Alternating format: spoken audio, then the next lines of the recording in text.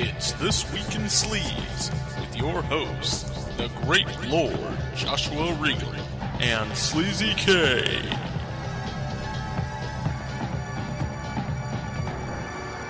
This podcast has been rated Category 3. No one under 18 may be permitted.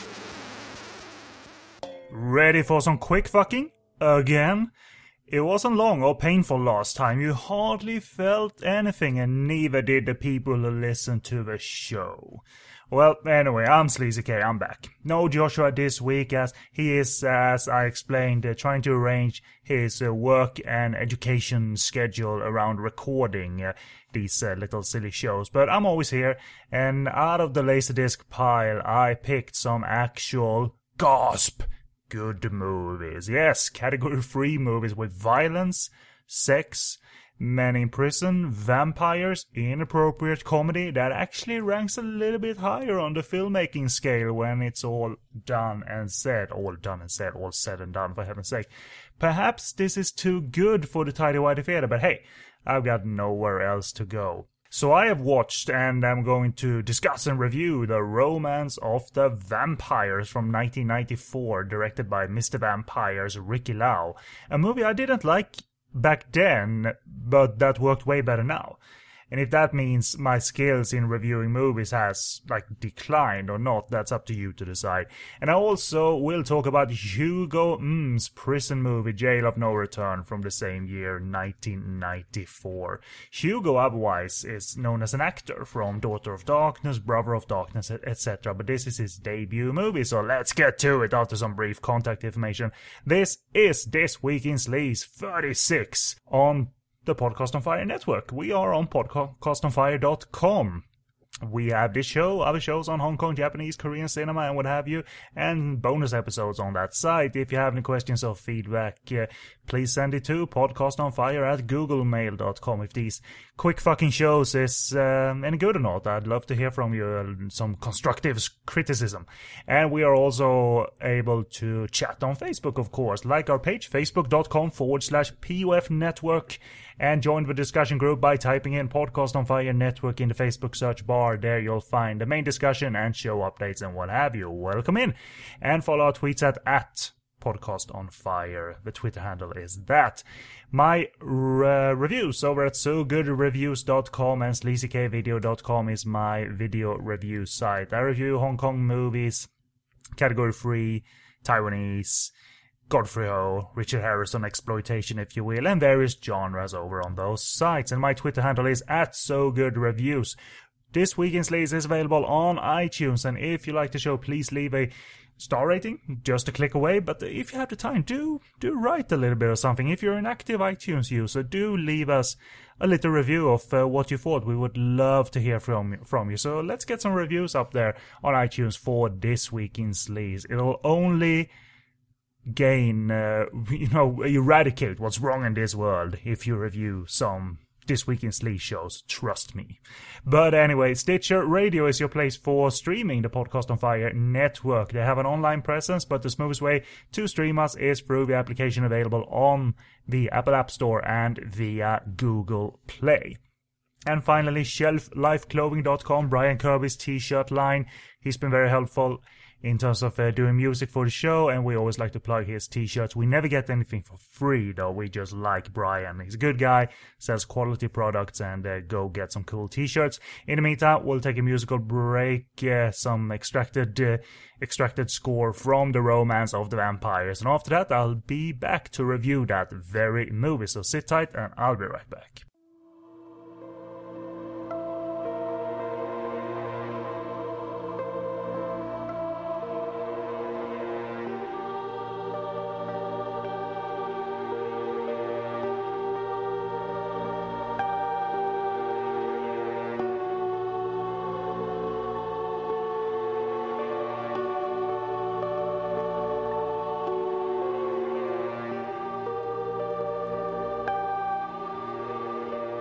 Welcome back, and it's time to quickly review The Romance of the Vampires from 1994 and plot from my review of the film Rainbow, played by Yvonne Jung, from A Chinese Torture Chamber Story and Crazy Love for You that we reviewed a show or two ago. She's a blind prostitute saving up money for her eye operation. The suave Fung, played by Ben Lam, comes to her rescue during an attempted rape, but can he suppress his lust towards her? His bloodlust, that is. Ha ha ha. And a quick opinion, as mentioned. I thought Ricky Lau's attempts at making a drama, a romance with vampires, eroticism and some comedic elements, worked a lot better during this rewatch. The first watch was years ago.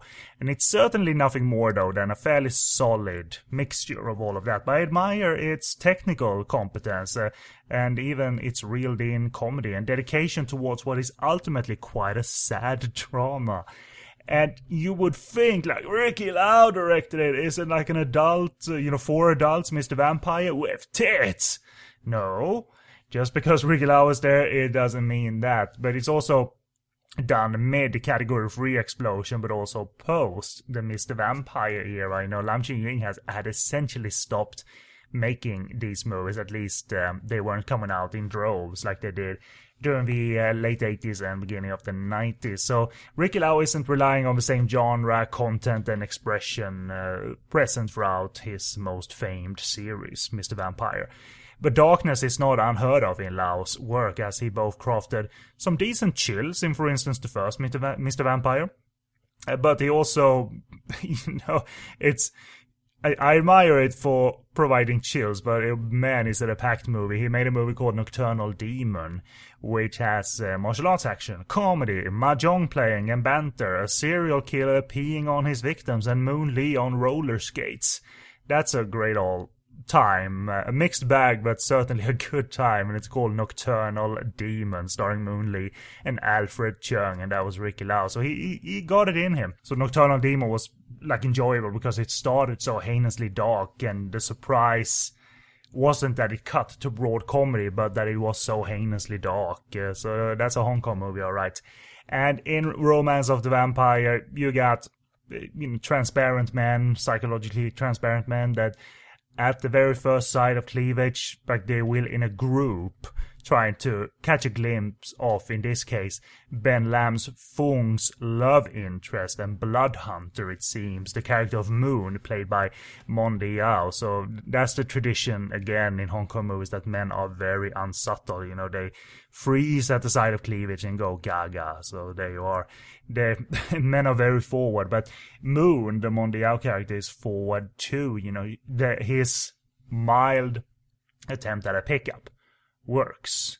So there's a true, not love in the air, but true sex in the air, and they have quite a raunchy scene in an alleyway, which is a beautifully shot piece of scenery. It is an alleyway, probably a real alleyway, but they use smoke and blue lights or filters to really sell this sex scene, and some Enigma-style music on the soundtrack. And Mondi Yao, she was in Pretty Woman. She was the ugly girl of the office in Pretty Woman, which was pretty unfair, to be honest. It was easy to see that she was a gorgeous woman. But here she is so well immersed in the actual eroticism here. And speaking of Pretty Woman, they actually reference the Julia Roberts Richard Gere movie while she's eating a strawberry and champagne, and drinking champagne, I believe. So that's it all comes around, I suppose. But again, the alley scene and the set is gorgeous. The smoke and the blue and the darkness, and it has violent, painful sex. It's not her, rather, it's not him fucking her, but it's her fucking him. And then that's not necessarily at the climax, but then the bite. So that's a rather effective opening. And here's the Hong Kong cinema tradition. Cut to Susan Shaw, or Xu Yam Yam, and Kim Dong Yun being part of a phone sex and escort service. Now comes the wacky and light side of the movie.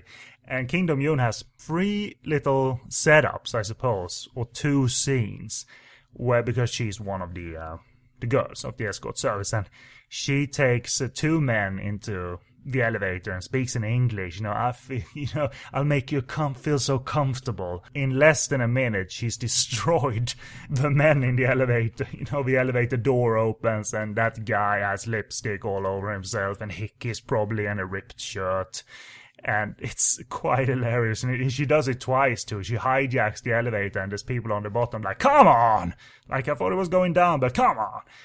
And that whole, like, phone sex escort service floor also seemingly offers up an aerobics service, or the actual people working there just need to stay in shape. But it looked like to me that, men could pay to work out with these girls, but not naked. It's just be there possibly. I would love for it to be like they offer up an aerobics service. You pay to work out, which is why you should go to a gym, I suppose. But hey, who am I to judge?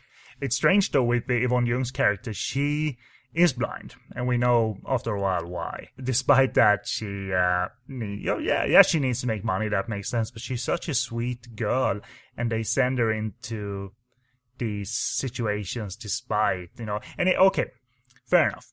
The situation she is sent into, a rich client's house, it doesn't seem like it's going to turn out bad or anything, because there are ground rules laid down by her driver, the character of Chung, which we will get to know. But the rich, in this case, they have, perversions galore, and it's not the actual client who want to bed Yvonne Jung's character, but they keep there's 3 of them, they keep a younger guy in the bathroom, in the bathtub, like prisoner, and let him out to, he's allowed to fuck, finally. So, they go, I guess that's their perversion. We kept this guy prisoner, and now we're gonna watch him fuck a girl. Yeah, that's good. What are you gonna say about that? But it's an insight, I guess, into a minor reality of what goes on behind closed doors. But give Ricky Lau and his cinematographer credit. They're not shooting this and other sex scenes in sort of an ill or bad way. I mean, there is steam here, there is erotica here, and lots of directors at this time who made these quickie Category 3 movies, especially these week-long shoots, if you will, the quick turnaround.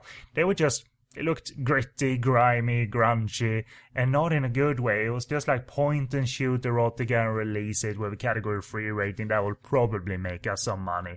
But here there's craftsmen behind this. So, but Ricky Lau essentially starts by destroying his main character emotionally and mentally, the Yvonne Jung character of Rainbow. So there you go. But cut to the vampires here. We meet Ben Lam, who's obviously asleep during the day, and apparently can't hunt for blood himself, and he leaves that to Moon, the Mondial character. There's a, to me, partially funny, dialogue about they haven't been in Hong Kong before. They've traveled to Hong Kong recently, so Mondial's character explained, this is Hong Kong. They eat first-grade food, but see third-grade movies, and their blood is sweet. And I'm hoping, third-grade movies is maybe I'm thinking about it too much, but that just meant to me they're watching Category 3 movies, third-grade movies, but, and they can be considered third-grade movies too, because most of them are not good, so there you go. I'm maybe thinking about this too much, but there you go. Ricky Lau maintains a strong sense of steam and eroticism, if you will, especially when using Mondial. I think it's delightful to see her go from that role in Pretty Woman, which was admittedly a comedic role, yeah, but shows that she's a fairly strong actress, but that she's also very sexy on screen. And while Ben Lam is having a shower, she fantasizes while watching him taking a shower about having sex with him in the clear coffin he sleeps in. So there is also an elegance to the erotica here, and it's no surprise because Ricky Lau was a cinematographer by trade too. Not on this film though, but he was and shot several known movies, and he's pretty good at his job. So it's not surprising that some of these movies, even outside of this, Mr. Vampire movies and what have you, had style and elegance to them. Not all movies called for it, but there's certainly a cinematographer's touch there, but he was never, in my mind, consumed by his photographic desires, if you will. And Kim Dong-yoon's third scene, if you will, a third setup is wonderful. She dresses up as a schoolgirl, like a slightly innocent girl, or a student, I suppose. And she is Kim Dong-yoon. She's not in the movie after this point, but she's so on comedically. Very beautiful woman, very sexy, and very appealing when she plays it broad, when the comedy is broad. And I think Ben Lam was her client in this scene, and at one point he touches her a little bit, not gropes or anything, but touches her, and she screams out, "Ah, how can you touch me?" She quickly gets handed money, and then go, okay, that break into comedy. Because we go from steamy erotica, Some Darkness, into this. It doesn't feel as jarring as other Hong Kong movies, because it goes for a frequency that is not as, I guess, high. And that is kind of interesting. It feels reeled in, is a word I'll certainly be using throughout this discussion. It takes its time to set the plot into motion, though.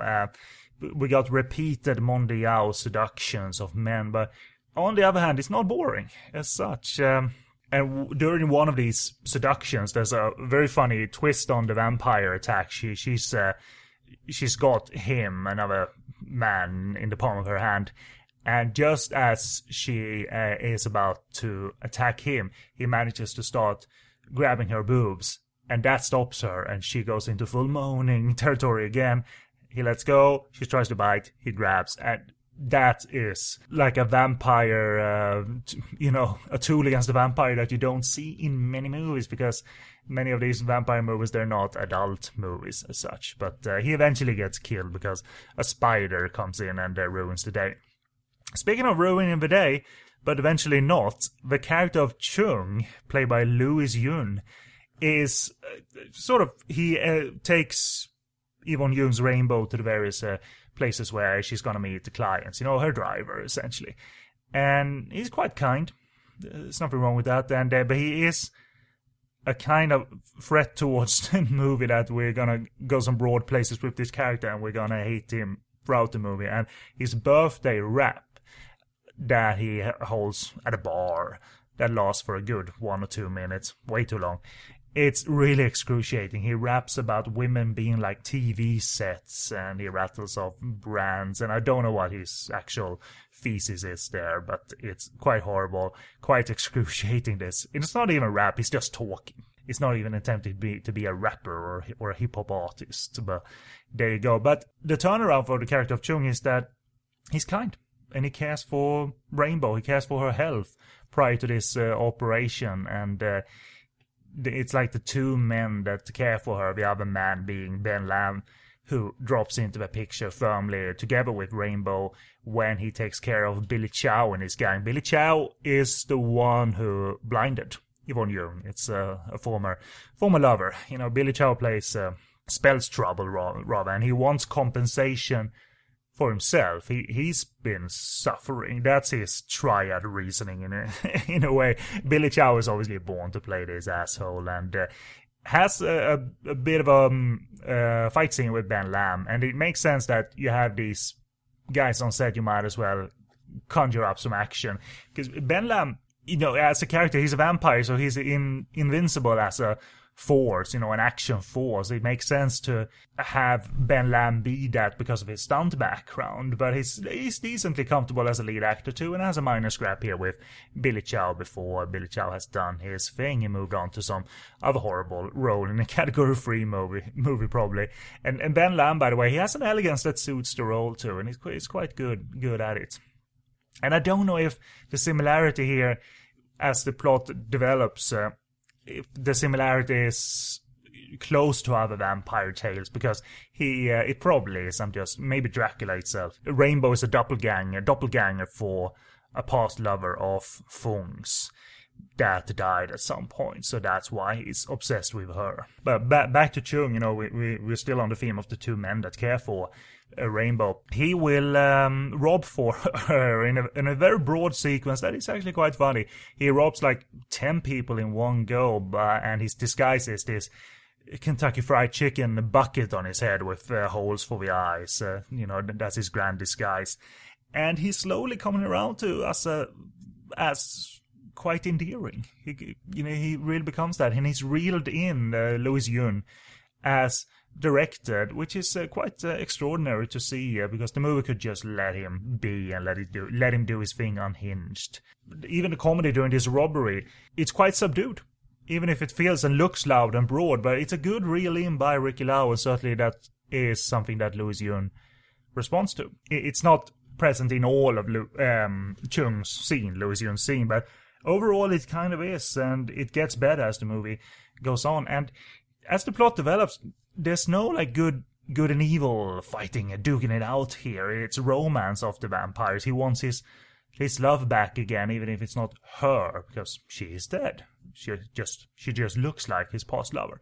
And I know I'm flip-flopping between the men here, but that's Fung's like reasoning for doing all of this. That's where the plot is going. And even Chung is he feels protective of her, and he is kind of in love with her as well. So he's desperate to bed Rainbow, and he orders her. And in order to disguise himself, he uses a voice box. So he talks like this. There's more feelings than that, them just being kind and helpful. But their drama, Yvonne Jung and Louis Yun, with her accepting him as a brother and him being kind of heartbreaking, it's not super affecting as such, but it's a very admirable try here. And admittedly, I did smile when they hugged after this scene and said, like, we'll forget about this and we know where we have each other here. So there's decent emotion here, and there's decent emotions when it comes to the latter tragedy in the movie, the personal tragedy, the melodrama. And it feels rather sincere and even suspenseful, because at one point there is an attack on Rainbow that Fung stops, and that beat is rather suspenseful, actually. The story beats continue to be conveyed rather well. You know, Ben Lam's Fung essentially aims to end his life at one point, to end this long cycle by walking into the sunlight. And the actual sacrifice that he does, which I won't spoil, is quite affecting. So there's not a battle of the vampires, it's the romance of the vampires, and it's surprisingly gloomy and sad. And it works well for that, actually. There's nothing wrong with that. It's competent. And it manages to be that and inject comedy to quite a balanced degree, I suppose, because during when there's 10 minutes left of the movie, they're in the vampire house, Rainbow and Chung, and Chung thought to himself, I might as well protect myself with a cross and garlic against Moon, the Mondial character, just in case. And I love that when he has that little banter with Moon, like, he says essentially, okay, I did this, but just take me as nuts, just accept me as crazy, but I gotta have this. So there you go. Well-placed humor. And it could be seen as cheap to make this sort of serious tale with nudity, but hey, why not? If you back it up with some skill, that's not exploitation transparency. And the sex continues to give off a sensual, warm, loving touch, and that I give props for. And Ricky Lau sort of finds a home here, making a Category 3 movie. It's quite a distressing ending, I won't spoil it, when the vampire awakens unwillingly during the sex scene with the Rainbow between Ben Lam and Yvonne Jung. But she's still willing to be taken by him at that point. Again, the movie has plenty of stuff left to develop after that, I should say. By the whole end, again, non-spoiler, Ricky Lau even uses some symbolic gestures and philosophical touches to an extent after a very tragic sacrificial ending, I suppose. Which might spoil it a little bit, but hey, it's worth mentioning that it has some chops here that makes it solid and a little bit above average. So check it out if you can find it. And as for availability, this was an Ocean Shores title. It was distributed on Laserdisc and later DVD. I have the Laserdisc, none of which are in print now, but seeing as Ocean Shores put it out on DVD, there's a chance to possibly get a decently priced copy, and I hope you can. The print used looked fairly good. It's cropped to full screen, but despite doing that to a somewhat stylish movie, it doesn't crop out those intentions noticeably, so it looks pretty good. So that's Romance of the Vampires. Quick fucking is on, so we'll take a quick break. Now I'll be back to quickly review The Jail of No Return as well, so sit tight.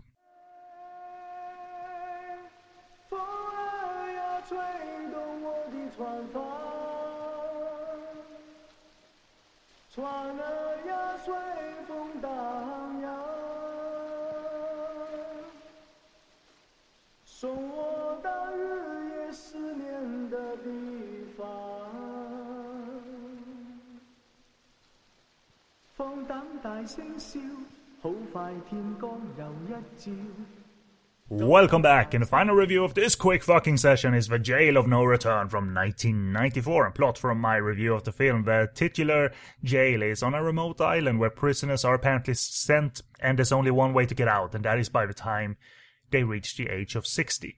It's run by a sadistic and generally disturbed Westerner, which is played by a viciously overacting Richard Gross, who launches a ton of F-bombs at us throughout the movie. And the prisoners will need to stand together through the worst of times and the best of times, knowing little of what the future holds for them.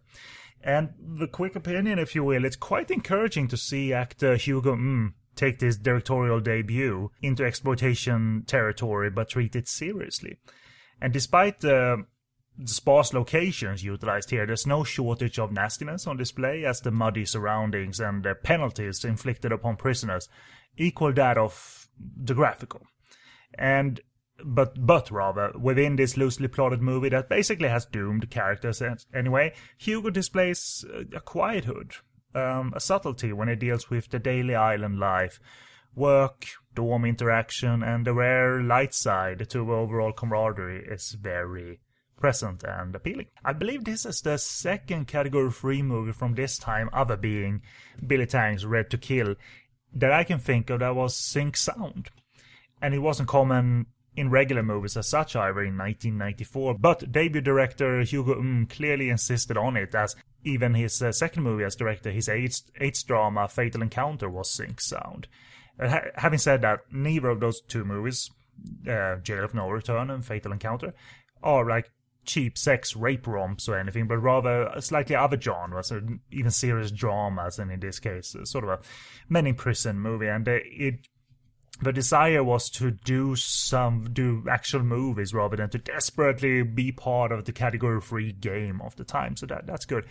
It's hard initially to grasp the setup, because I believe, and I have a gut feeling, that the text that appears just before the title card it's unsubtitled, and it probably sets up a little bit what's going on here with this prison island. Why this island camp? Is it, approved by the government? Is it off the radar? They don't know of it.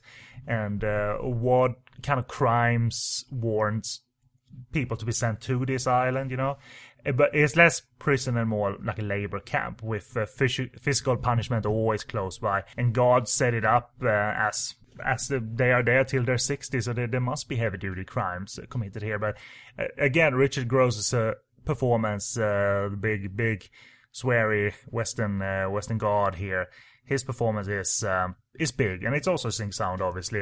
The delivery is kind of flat. It's always loud. He sounds like a wrestler, like a Hulk Hogan or what have you. I know shit all about wrestling, but it's very like, pick it up, fuck you. Good approximation of how wrestling banter went. I don't know, but there you go. The delivery is very broad, obviously, but it's not truly incompetent what Richard brings here. He calls for big acting, a lot of profanity, a lot of F-bombs, but at least we get to hear it. All the performances are sync sound. The movie's actual qualities are displayed via the use of sync sound.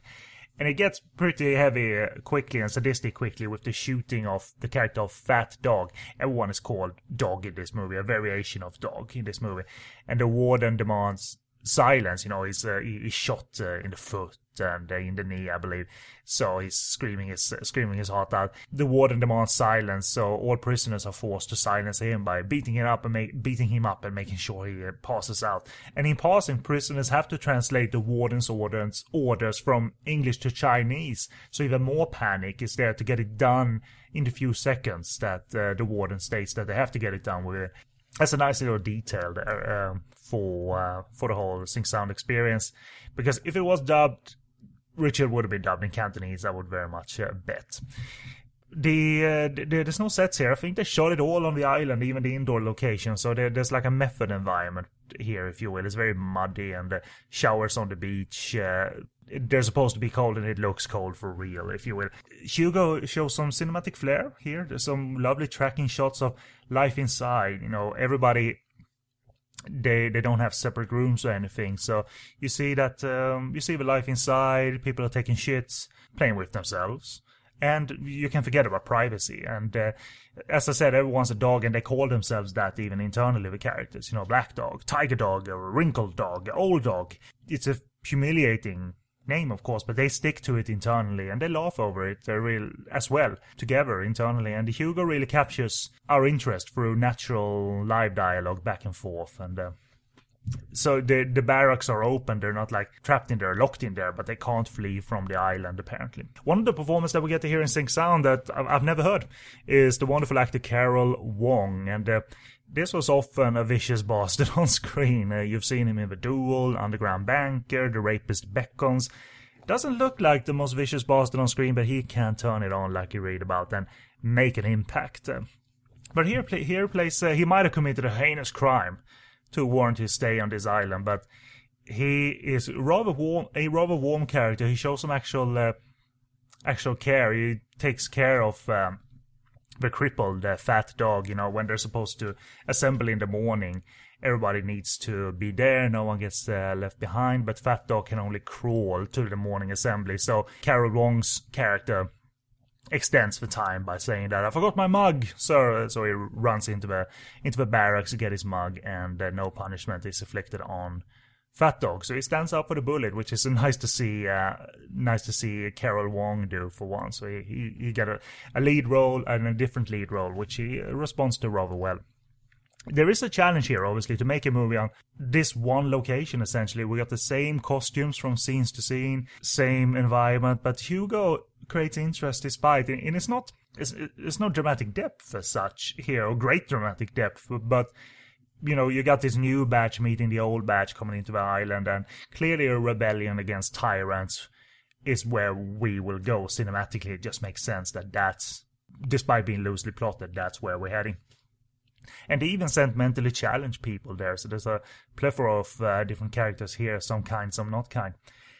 And Richard Gross's character, you can guess that he has some scars in him, if you will. We get oral flashbacks to what is clearly a stormy marriage and a lot of anger, and it happens during a scene where he's ordered a prostitute to the island who doesn't make much sound or noise or moans when having sex with him, and so he steps away from her, brings in a prisoner, and commands the prisoner to fuck the prostitute that he ordered, and he breaks down in front of them. He starts crying. So Richard comes with some chops, even if the performance is never in the middle.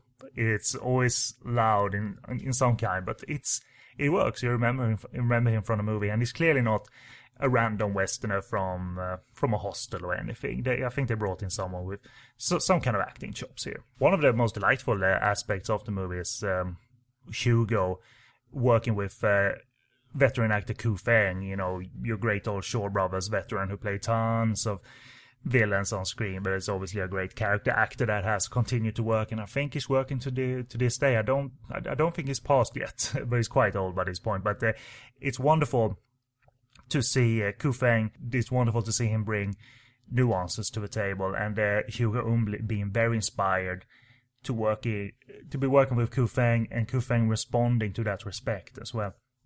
And the drama about him having 10 days left of his sentence and that changing is due to them stealing a chicken, which they're not allowed to do. They're prohibited to eat at that point, so his sentence changes to a life sentence, and he breaks down, obviously, and his choices verges, Ku Feng, on melodrama, but in the hands of such a veteran, it stays within just the right emotional range. And several scenes around this section of the movie, we just see the camera run, and stay on Ku Feng and just let him act. It's very respectful and very effective, and he's definitely the strongest performer in the movie. And really, if it all was fair, because I'm 99% this wasn't nominated, he should have been nominated for a Best Supporting Hong Kong Film Award, in my opinion. The movie gets a little stuck in daily chores. They break rules, they get punished. There's some good times, but because that happens kind of repeatedly a little bit. But it rarely gets slow, though, because the interaction between the actors and the characters is pretty strong. But Hugo throws in timely twists in the narrative because a former prisoner that was a bit of a snitch, he returns to the island as a guard, and now can do whatever he wants to the prisoners. And subsequently, there's some nasty hammer violence against fingers, and fingers stuck in a cupboard. And it proves, a scene like that blood and guts is not needed for shock here. It's about props and effect and performance. And same applies to a scene where a character gets a blade to the shoulder. Quite a shocking off-screen. We just hear, "Phoom," and we see a blade in someone's shoulder that then dies. It's no blood, but really gut-wrenching. One of the most graphic scenes, though, and possibly the scene that was cut from the UK VHS of the movie, there's some forced defecating here. The warden demands that everyone should defecate at once, within 20 seconds or 5 seconds. And it looks like to me that while the camera pans across the various pre-laid poop, that someone actually does shit on camera. Not on the camera, but on camera. Because I don't think they shoved something in there and then that came out of his asshole. So there you go. If you want to see someone take a crap on camera, it's there at least in the uncut version. Again, I don't have it on authority that was cut. I just have a feeling that it was, because it's pretty damn disgusting, actually. So it's part of the out-of-control sadism and punishment that increases throughout the movie. And the logical breaking point happens when we're about 20 minutes still left of the movie. And they are effective pushes by Hugo. The increased humiliation. Even the scene in the rain where they're awakened in the middle of the night and have to carry big rocks, and you see thunderstorms and what have you. It doesn't sound like it's much of a humiliating scene, but it is effective and very atmospheric, and it leads to a big attack eventually. The prisoners mount an attack on the guards and the warden, and you wonder why they didn't attack before, because they seem to outnumber them at all times. But maybe they didn't have access to weapons, and maybe they weren't a tight group before, but now they certainly are. And there's no prolonged fight back or any I'm gonna have a speech before I kill you now. No, just primal violence and primal pickaxes to chest kind of violence, and it ends rather satisfactory. I guess that's it. I recommend it if you can find a Jail of No Return. It has some dramatic chops, some nastiness in there, but meant to be a film rather than a desperate Category 3 movie that wanted to be part of the other boys playing during this Category 3 explosion. So check it out. It had a UK VHS that is cut about 33 seconds, I read. And also it was put out on Laserdisc in Hong Kong. It's what I own. The Fito Mobile Laser company did put it out, and it's a good-looking Laserdisc and widescreen and subtitled. And if you can find it, go get it. I don't think you'll find it at a huge price nowadays, because it's not like a treasured holy grail that everyone is after or anything. So check it out.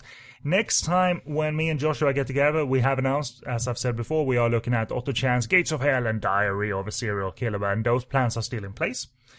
But even if you get some quick fucking next time, me and Joshua will return to share this nasty, smelly place we call the Tidy Whitey Theater. And while he's gone, I'm clearly keeping the place warm and smelly so it stays fresh all the time. So that's a quick episode for you. Some quick contact information again. This has been This Week in Sleaze on the Podcast on Fire Network. We are on podcastonfire.com. Our email, podcastonfire@googlemail.com. Our presences on Facebook, facebook.com/PUF Network. Reach our discussion group by typing in Podcast on Fire Network in the Facebook search bar. And our Twitter handle is @Podcast on Fire. I review Hong Kong movies, Taiwanese movies, and Godfrey Ho movies at SoGoodReviews.com, and I video review at SleazyKvideo.com, and my Twitter handle is @SoGoodReviews. Rate and subscribe to us on iTunes and leave a written comment if you have the time. We would very much be pleased to hear from you. And stream us on Stitcher Radio if you don't have space on your devices to download podcasts. They have an online presence, but also applications available on the Apple App Store and Google Play. And finally, ShelfLifeClothing.com, Brian Kirby's t-shirt line. Check it out. So the quick fucking is done. Hope you enjoyed its quick and painless nature. But in all seriousness, thank you for listening, and see you next time.